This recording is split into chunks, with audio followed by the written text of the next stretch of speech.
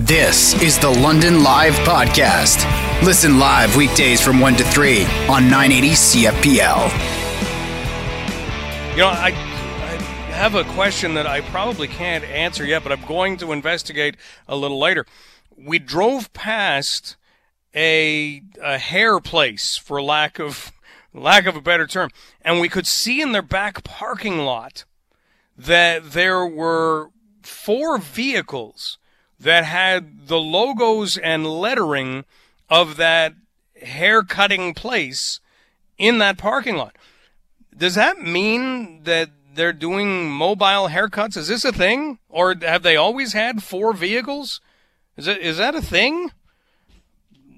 I knew nothing of it. So we will talk about that in just a little bit if we can find out more about it. It may take a day or so. So I'm going to put in a call and see if I can find out about that. But if you know anything, if you've actually ordered a haircut, can you do this? I don't think you can.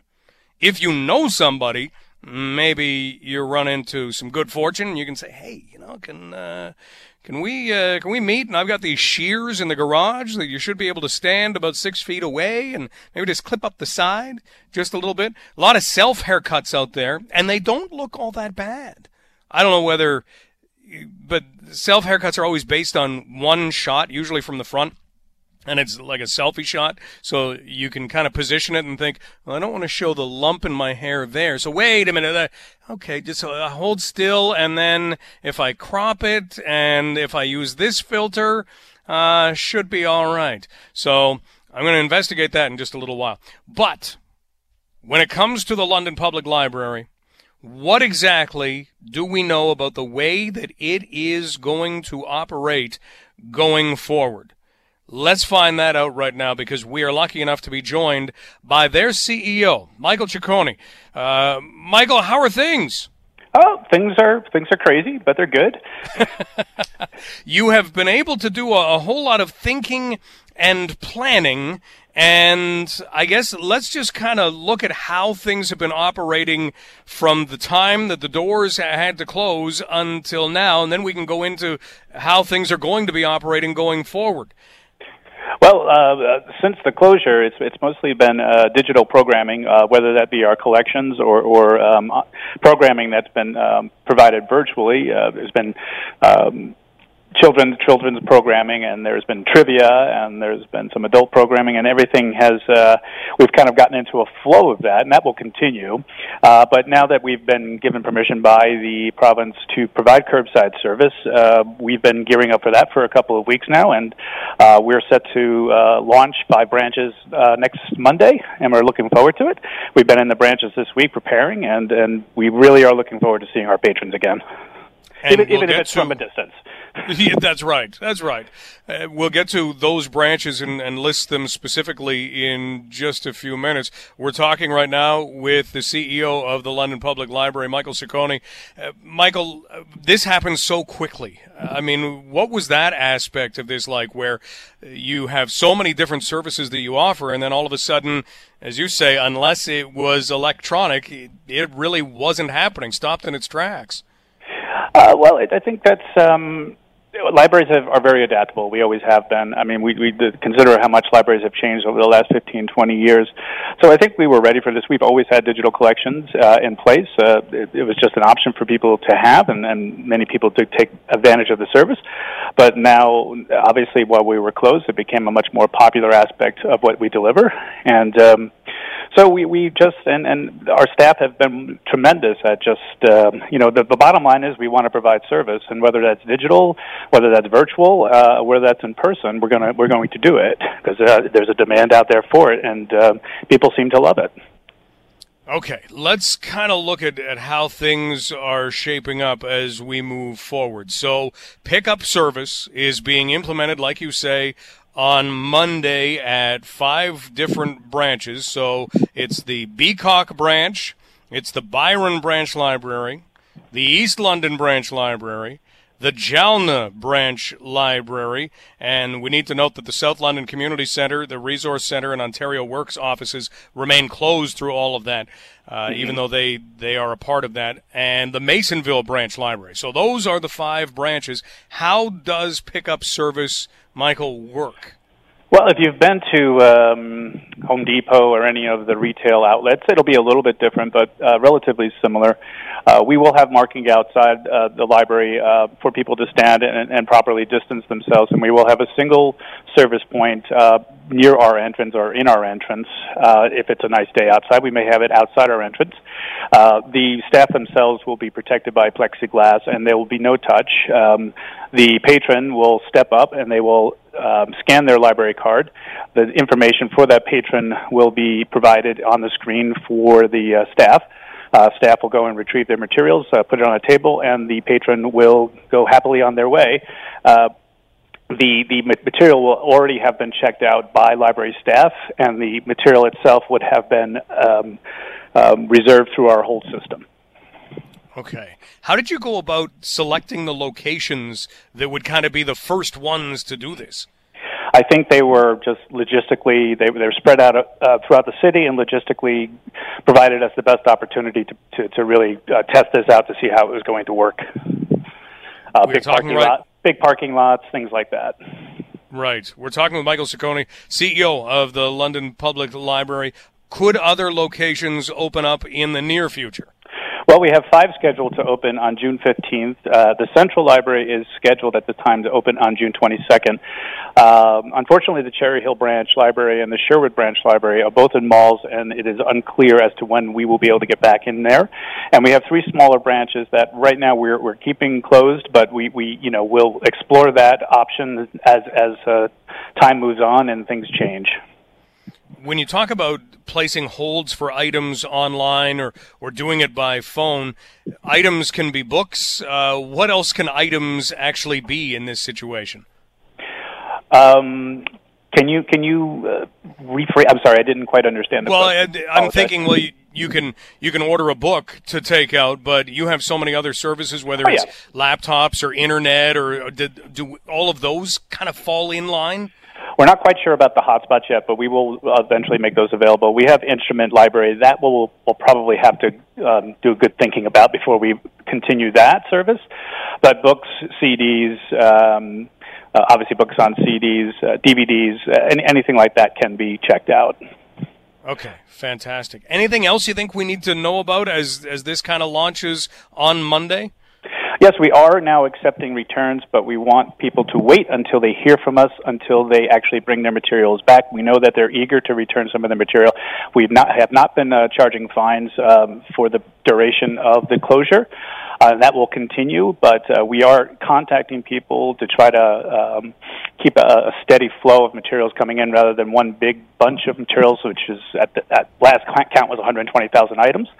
So if patrons can wait to hear from us, and then you can come and bring your materials back through the chutes. Obviously, we want everybody to keep distancing while they're doing that, and if one person's at the chutes, just wait for them to finish, and then go up and return your materials. That is remarkable. Can you go over that again? Did we hear that number right? You said 120,000 materials that are out? Yeah, 120,000 items at last count were out and waiting to be returned. Wow. Okay, well, we want to get all of those back so that other people can take advantage of those. But, yeah, make sure that you're doing it in good order. So what sorts of things should we be waiting for a call on? You'll get an email for the most part if you have signed up with our email, letting you know when to return your materials, and also if you're placing holds, if you've had holds on the shelves for a while, you will be contacted by phone for those. But going forward, if your part already know how to use our hold system, you just place the material on hold. You will get notified by email, and once you get notified, you can just come to the library and pick up your materials. Michael, thanks so much for taking some time to outline all of this for us, because you've waylaid a lot of the questions that we've been getting for a little while, because the library becomes such a part of somebody's day, and then all of a sudden that part is gone, and now it's good to know that we've got a strategy to bring that back. Much appreciated. Stay safe. All right, you too. Thank you very much for the time. That's Michael Ciccone. He is the CEO of the London Public Library. So 5 branches are going to be operational for pickup service, where you go online or you call and you can place holds on items, and then you wait for an email or a phone call letting you know that those are available. You go to your pickup location during the pickup hours, which will be Monday to Thursday 10 to 6 and Friday and Saturday 10 a.m. to 1 p.m. That's Monday to Thursday 10 to 6, Friday and Saturday 10 a.m. to 1 p.m. And you've got to have your library card ready. And you return items using the return chutes, because all buildings are still closed to the public. So the Beacock Branch Library, the Byron Branch, the East London Branch, Masonville, and the Jalna Branch Library. But again, the South London Community Centre and the Resource Centre and Ontario Works offices are still closed in that area. And you heard Michael mention Cherry Hill will become a big question. Well, why isn't that part of the library open? Because it's in a mall and it can't be yet. And then there are other locations available. So if you go to the website, you can see all of that. So if you're wondering, okay, well, when's the one close to me opening? That's where you go to find out.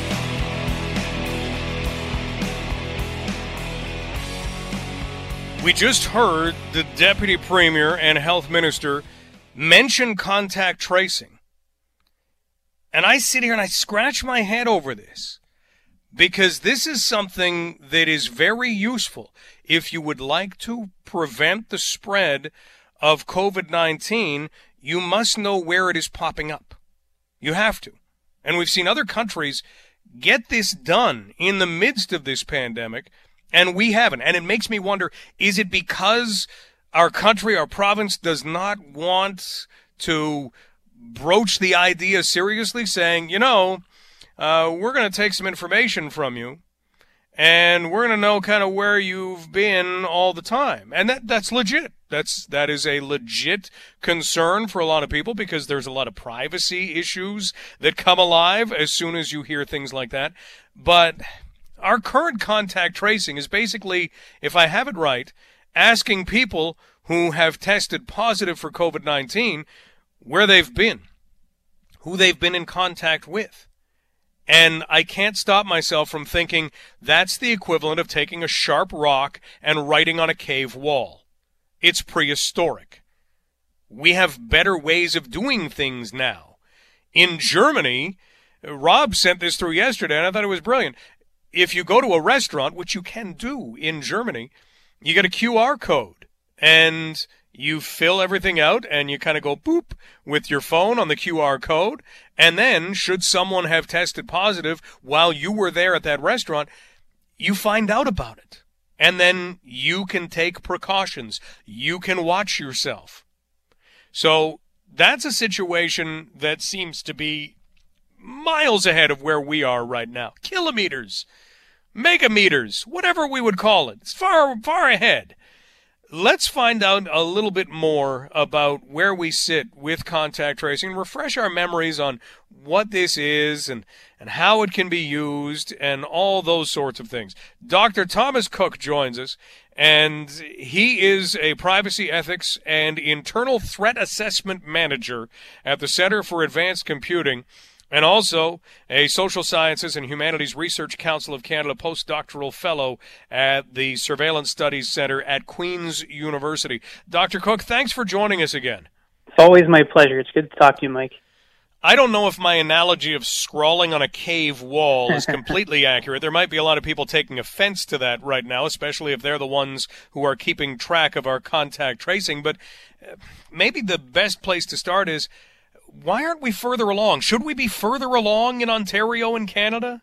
You'd like to think so, and I think the idea, the science fiction ideal vision, if you will, that big data and technology is simply going to make the world a faster, more efficient, more accountable place is just simply that. It's just a science fiction reality. There's a lot of problems fraught around big data and machine learning and AI, and this is a great example.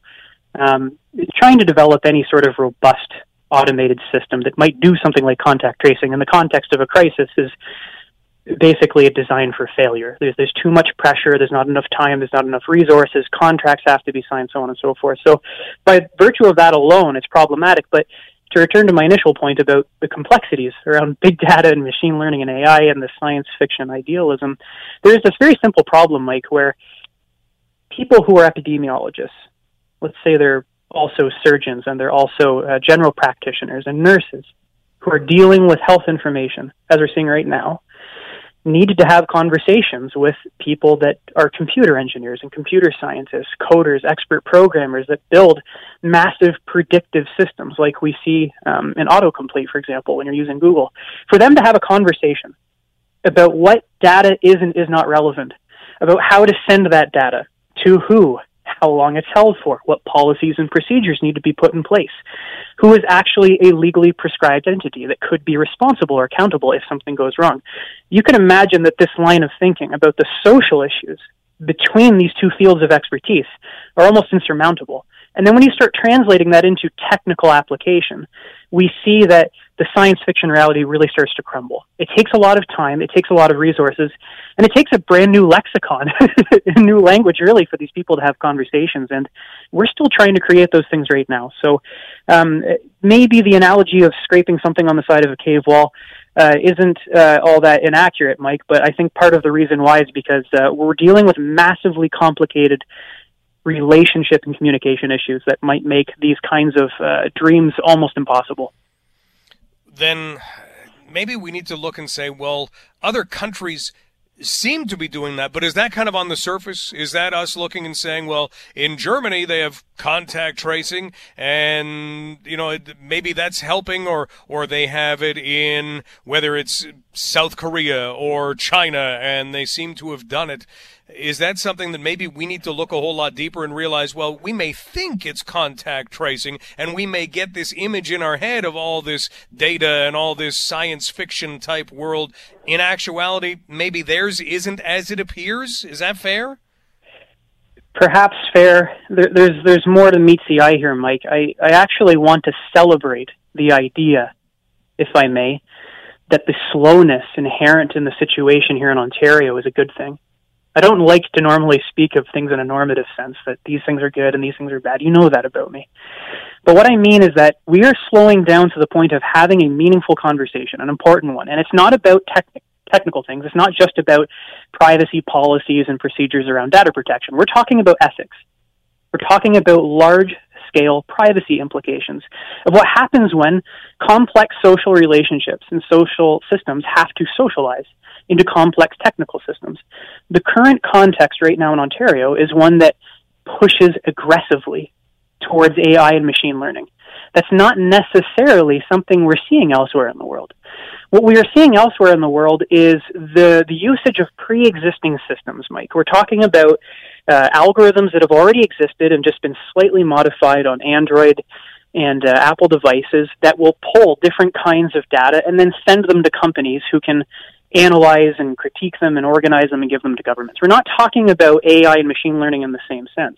They might be more efficient in the sense of data collection, but this returns us to a very simple but important philosophical problem, and it's the one that we're trying to have here in Ontario, and it goes like this. What does the data actually tell you? I'm going to give you an example of how complicated this actually is.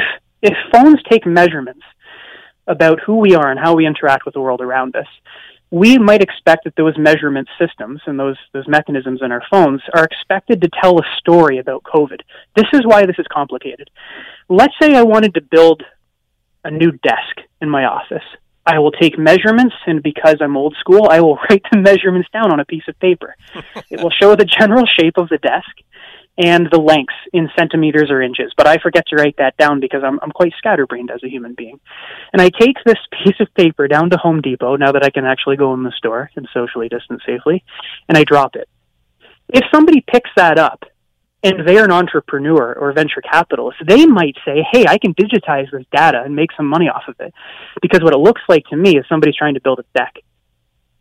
What's happened here is a number of things, but the most important one, and for the sake of simplicity, given our limited time, is that the context in which I made those measurements and that data is completely removed, and it's impossible for that person to know what the original context of that data is, but they see it, as an avenue for telling truth, or at least building truth claims that are profitable. And unfortunately, we're seeing some of the biggest venture capitalists and hedge funds around the world right now aggressively pursue governments to say, hey, here's $5.5 billion. We want to build a new software that interprets measuring mechanisms on your population's phone so we can tell you a story about COVID that you didn't already know. This is a philosophical problem about whether or not you can actually learn something significant about somebody's health and how they live as a social being by extracting data that is removed from the context in which it is created. So the slowness here is a good thing, Mike. Okay. Well, then that's something that at least, makes what we're seeing sound a little bit better. When we always look around, and I mean, this is, I think, human nature. You look around and you think, oh, they've got it so much better than I do, or that person's life is so much better than mine. They're so far advanced. Why aren't we there? And then you kind of look at it and say, wait a minute, there is always a whole lot more to it than might appear. We are talking with Dr. Thomas Cook, Privacy, Ethics, and Internal Threat Assessment Manager at the Center for Advanced Computing, and also a Social Sciences and Humanities Research Council of Canada postdoctoral fellow at the Surveillance Studies Centre. Both can be found at Queen's University. So, as you've mentioned, some of these other countries already had systems in place. How difficult is it for us to put systems in place with everything else that's going on right now? Well, one of the challenges we have to attend to right now, Mike, is that there's a lot of changes in legislation. We're seeing at the provincial level, the Information and Privacy Commissioner, Brian Beamish, just, for example, produced his annual report on much-needed structural level changes to how personal information is collected and protected in this province. And as an annual report, we didn't have COVID a year ago. So when this report comes out and people are reading it, it doesn't necessarily apply to the context of COVID, does it? Some of the principles might translate, a lot of them don't. One of them talks about open government. We can touch on more later if we have time. But what I'm trying to get at here is that this is an example of things that are trying to happen within government that are responding to old issues. And government and bureaucracy is very, very, very slow. And then yet on the other hand, I suppose you could also make the argument that there are people in government that are pushing for rapid changes under the new Emergency Measures and Civil Protection Act that was enacted by the government, feels like ages ago, Mike. What was just a couple months ago? Mm-hmm. That has actually allowed the Ministry of Health to radically redefine really important portions of the Personal Health Information Protection Act, PHIPAA. For example, subsection 47.1, which defines the term de-identify. The requirements around that definition are changing, and that's really significant because what it's doing is it's putting pressure on health data custodians. We're talking about hospitals, we're talking about doctors' offices, dentists' offices, for example, labs. They have to change how and whether they anonymize certain data as per indicated through this PHIPAA agreement. And the reason why this definition, the change in definition is being introduced, Mike, is to make it easier for government to look at any and all existing historical health information to see whether or not they can learn something about COVID. This is a very, very aggressive legal change with serious privacy implications. And we're not even having that conversation in the public right now. I have literally not seen you, with respect, Global News or anybody else that you might compete with, or CBC or what have you. It's not being discussed. So how can we have a conversation, really, an informed public debate with an emergent public discourse that can talk about what kind of solution we need? What I can see is that social distancing is working. It's tough. It takes time, but it's working. There are epidemiologists who are saying it's working. If we continue on this path, despite its troubles, we will find solutions that make sense from a holistic, human, intelligence-oriented perspective. But big data is not prepared for this. Wow. Dr. Cook, then, if we are to have that discussion that you mentioned is not taking place, what question do you think we start with? Where's a proper teeing off point? You save the tough one for the end.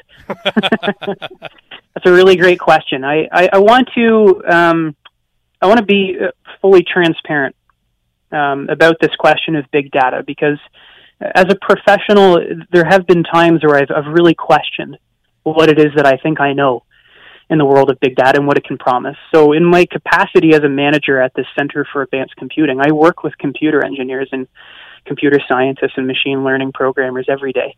And they fundamentally believe that big data, machine learning, predictive analytics will cure cancer way before any human being derives some sort of solution in a lab. But that application of big data happens in controlled environments with very specific variables that, while there are certain social and socioeconomic implications that might come with that work, they are far less obvious than HIPAA mandating every medical practitioner in Ontario to give up everything they have in order to learn something new about COVID. The differences in the application are massive. So there might be some promise for big data, but we're not quite there yet. I think what we need to be asking, Ben, to get back to your really tough and interesting question, Mike, is to say, what are the extents of knowledge? What can we actually learn as a society when we say, give us everything you've got? That's a really tough conversation to have, but nobody seems to be having it.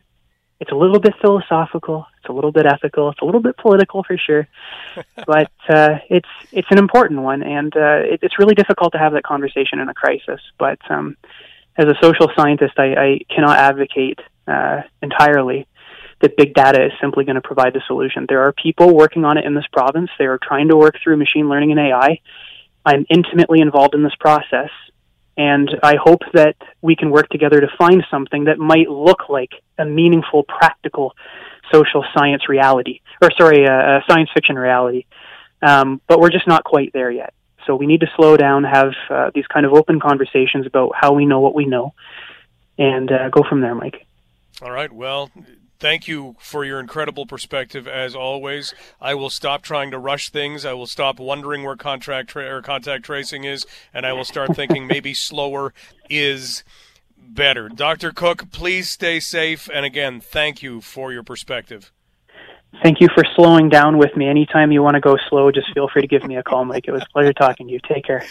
All right, take care of yourself. That is Dr. Thomas Cook, and he always does have that nice, calming way of explaining things. And all right, I will stop saying things like cave paintings on walls and stop wishing that we were further ahead when maybe, just maybe, what we're doing wasn't ready to be further ahead by this point. It seems that's a big part of this. Dr. Cook is the Privacy, Ethics, and Internal Threat Assessment Manager at the Center for Advanced Computing and a Social Sciences and Humanities Research Council of Canada postdoctoral fellow at the Surveillance Studies Center at Queen's University. If we go back in time a little ways, we all had new meters installed on our homes, or perhaps you've moved into a place that had that new hydrometer on it. Time of use, billing, the smart meter. Lots of interesting things to get used to. And then, when this pandemic began, we were given a little bit of relief in that Ontarians were going to be at home quite a bit, being asked to stay home. So it was decided that time of use billing would be paused, and we would pay one rate. And on Monday, there was another announcement that came in that outlined the future of how we're going to be paying for hydro. We've got an awful lot of things to keep track of right now. So I think we should all be forgiven if we can't answer the question, what are you paying in kilowatt hours for your hydro right this second? Because I'm not sure we know. And what do we need to know going forward? Well, we are able to find that out courtesy of Tom Adams from Tom Adams Energy. Give him a follow on Twitter at Tom Adams Energy. Tom, thanks so much for taking some time for us. Right on, Mike. Thank you. Let's kind of use your analyst brain and figure out what's going on here. I guess maybe the first thing we've got to do is get to the basics. So when we heard the government talking about things on Monday, just in case we missed it, what did we miss? Okay, so since the beginning of the pandemic, right, the government had dialed back the rate schedule for the portion of your bill that relates to the kilowatt hours you actually consume, not the delivery fees and the other stuff that makes it possible to get this stuff to your house and the taxes and whatnot. But the commodity portion of the bill was historically charged on a time of use basis for most residential customers. Then at the beginning of the pandemic, they dialed it down so that everybody was getting charged all hours of the day and the weekends and whatnot, all at the minimum of those three rates. It was a three-tiered rate depending on the time of day. So then that expired May the 31st. So the government announced for effective June 1st, the new commodity rate would be dialed up from what it had been at 10.4 cents kilowatt hour to 12.8. Pretty substantial percentage bump, keeping in mind that it's only a portion of the overall bill, right? But like the charge that we've been receiving over the last couple months, it was a charge that applied equally to all hours of consumption, irrespective of when you're using it. The residential, small business, and farm customers that are on the time of use rate would be getting charged this now 12.8 cents per kilowatt hour. Okay, so that lays it out. So in other words, we had a 2.5 cent per kilowatt hour increase starting in June. So expect that on your next bill. And it wasn't like they dialed back anything else, right? That was just that was the major change. Yeah. Now, what's like the implications of this? Of course, touch on the household finances. But it also touches on the province's finances, because the province was picking up the tab for that, that reduction in income that was coming in from the residential customer class. And